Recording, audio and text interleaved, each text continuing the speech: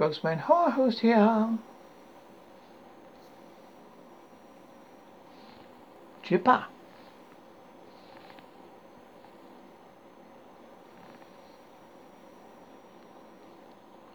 No one believed him that the monsters were real. His uncle grew frustrated and impatient. With the nightmare fears the boy should long have outgrown. His aunt was more sympathetic and well-intentioned. She dismissed them as merely being nightmares. All he knew that at night the truths were always revealed to themselves. All after the lights went out and it was dark, the silence of the room was broken by quiet scratching and moans. He covered his ears against the scratches, but they grew louder and louder until they filled the air. He could feel them even in his lungs. Then, with a scream threatened to burst forth from his throat, he could bear it no longer. There was silence, not sound. It was quite disquieting nothingness of the forest animals. When they sensed a new predator, the monster was quiet. He knew they were still there. He uncupped his ears, and glanced at his little sister asleep in his bed next to his, quiet and undisturbed. She slept through it all. He envied her peaceful slumber. She always looked like an angel. There was another noise. Whispers. She's coming. They said, she's coming. She's coming. With a sudden scurry of claws, a mass exodus of creatures retreating beneath his bed and back into the world from whence they came. There was but a moment of silence before a delicate fissure appeared in his wall, dividing into evenly down the middle. The wall began to split open, but did not break. It unzipped. A soft mist escaped from the seam, illuminated. A pale light leaked into his room. Then the crack parted. A stunning woman stepped through. She was draped in head to toe in ebony robes and a tail sculptured headdress. Cascaded into waterfall fabric down her back. Her skin was powdered geisha white, and narrow folds of her dark eyes accentuated with black feather lashes. Her lips were painted with the darkest rouge. Her teeth were shiny and stylish black. She was beautiful.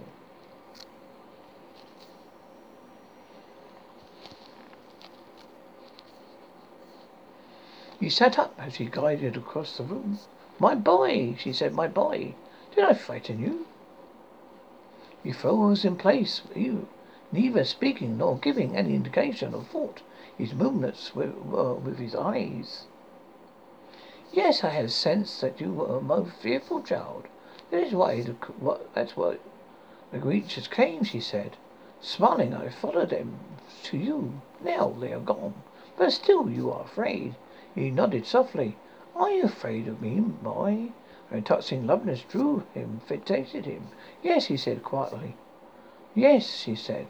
Then suddenly he wasn't. She rose into the air and began to float towards him, pausing to hover above his sister's bed.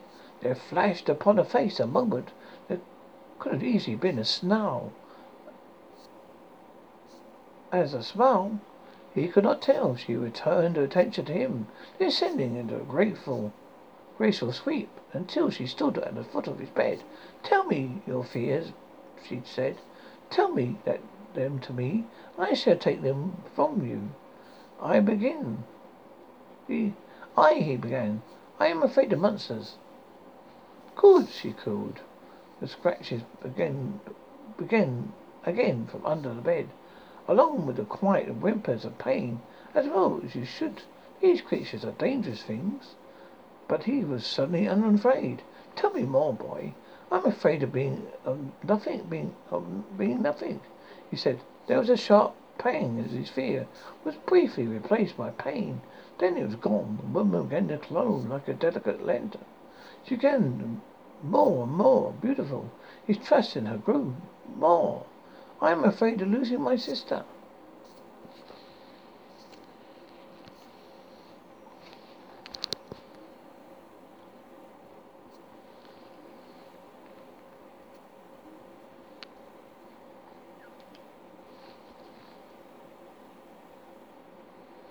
A girl began to sleep fitfully, small moans and twitches escaping from a tiny frame. She awoke with a scream. Her angelic face contorted in fear. Get out, she cried. The woman's eyes narrowed as the door opened and the children's aunt and uncle rushed in. She was gone. What happened? Said the aunt. The little girl was shaking. A witch! I saw her standing by his bed. The aunt clutched at the girl at her chest and rocked her back and forth. It was just a dream, my love. It's only a dream. No, it was real, she said, crying into the woman's chest. It was real. Are you behind this? The uncle boy asked the boy. You think I've brought in a witch? The man raised a hand to strike him. Don't you dare, the aunt shouted. They've been through enough. No child of mine would dare talk to me like that. But she's surprised why we never had any. The boy turned away. No one could see the tear that ran definitely down his cheek.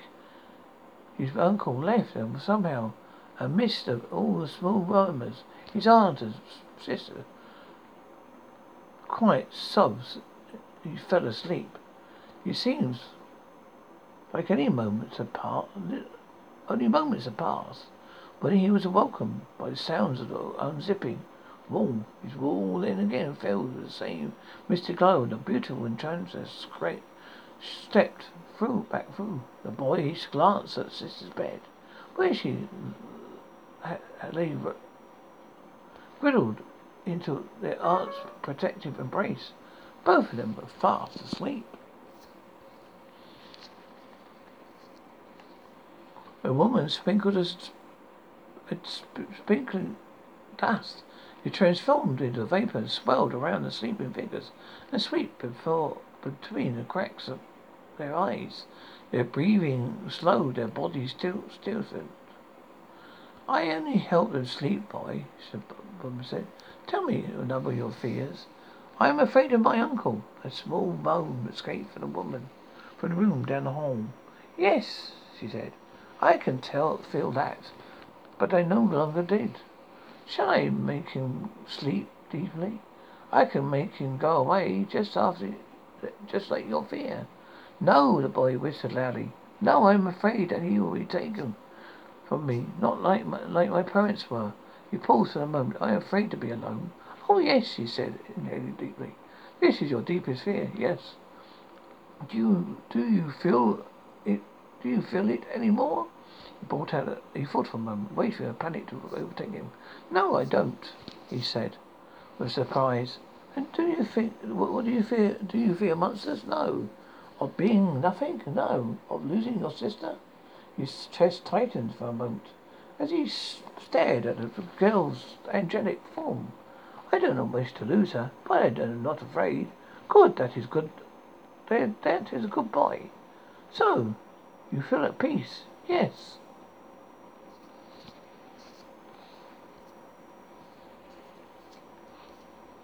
Fear causes pain. I can move your fears, boy. You will never feel pain again. How? Do you want it? He swallowed. Yes. Then turn around. He did. Remove your shirt, boy. He shifted uncomfortably. But he did what he was told. Yes, she said, stroking a long tongue down his spine. You to do. I say, tell me, are you afraid, boy? Yes, he said, his voice creaking. She sighed, breathing deeply. Yes, I can feel it. Then he did not.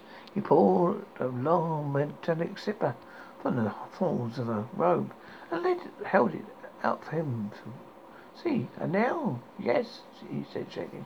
Yes, he echoed in something between purr and a hiss. He shivered quickly.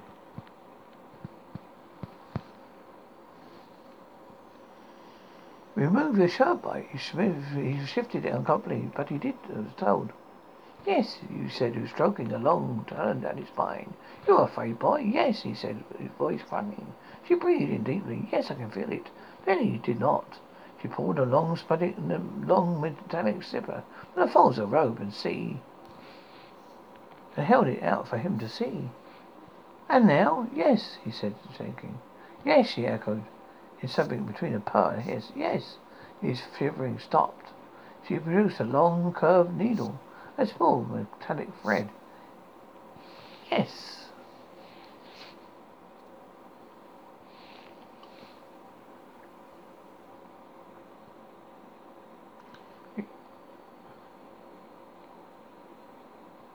Yes, he said, shaking. Yes, she echoed. Something between a purr and a hiss. He shivering stopped. She produced a long, curved needle, a small metallic thread. Yes, she asked. Yes, he said, through clattering teeth. Yes. His jaw became still. She placed a zipper along his spine. She no longer had to ask. Yes, he whimpered. Yes, be afraid then. She began to sew. She was gentle, at first and aggressive, feeling off to each allotment and cry. Yes, he said, for tears streaming down his cheek, as she became more and more luminous, until only the black of her eyes and teeth, red of lips, could be seen. The skin along her his spine was swollen, pink, bleeding, but a zipper shined and flashed a tight light with each movement of his small, shivering body. She marveled at the creation. Come, boy, let me step inside, she said as she began to unzip him.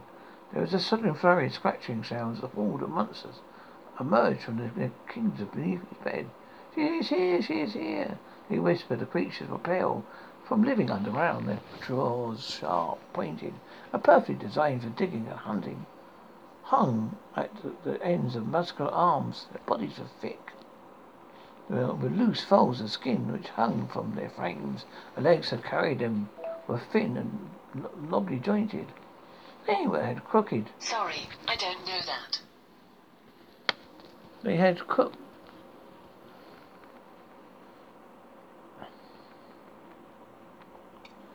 Their skin along his spine pure bleeding, but his zipper shone, flashed in the light. Each movement, his small, shivering body. There was a sudden flurry and scratching of sounds of smaller monsters emerging from their kingdom beneath his bed. She is here, they whispered. The creatures were pale from living underground, their claws sharp, pointed, and perfectly designed for digging and hunting. Hung at the ends of the muscular arms, their bodies were thick, like loose folds of skin, hung from their frames. The legs that carried them, thin and jointed. They had crooked, protruding teeth that were bulldog, and white, contracted eyes, which had been trained upon this woman. Go away, she hissed. They surrounded the bed, and again crawling at her leg, tearing through her paper-thin skin and releasing a light in the bright, pacing stakes. No, she screamed. Let me unzip by you, boy. Protect me. No, no, came the chorus of whispers as the monsters folded to protect protection. More around the boy. Please, boy, please. They'll surely eat you once they can kill me. But I am no longer afraid of them. I feel nothing. We have followed you, and now this room is for me. She fought back at the creatures, slashing them with all the claws of her own. Black ink began to bleed into her eyes. A burst of energy shot forth from her body, knocking the shunned creatures to the ground. Her glow ebbed. Beauty faded. Come on, my boy. Come with me, boy. I need your form. He stood still. If you love your sister, she said, spraying her fingers towards the girl to release the creeping mist, you will come to me. No, he cried, and softly, I will do as you...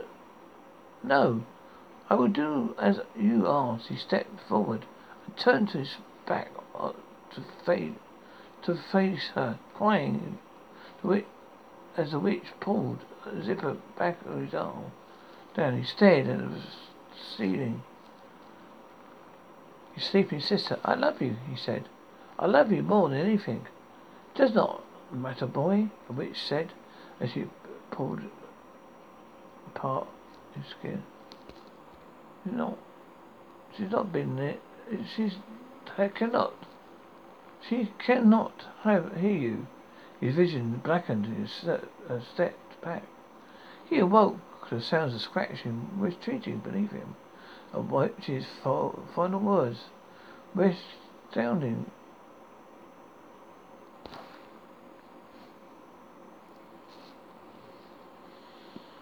Yes, I love you, sister, he said, the fingers towards the release the creeping mist. You will come with me. No, he cried, he said. I will do as you ask. He stepped forward and turned his back on to face her, crying when the witch pulled the zipper down his spine. He stared at his sleeping sister. I love you, he said. I love you more than anything. Does not matter, boy, the witch said as she pulled apart his skin.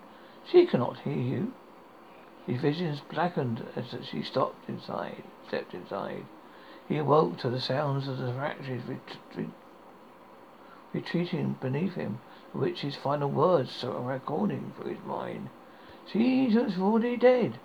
His heart stopped. He turned around towards a girl a picnic.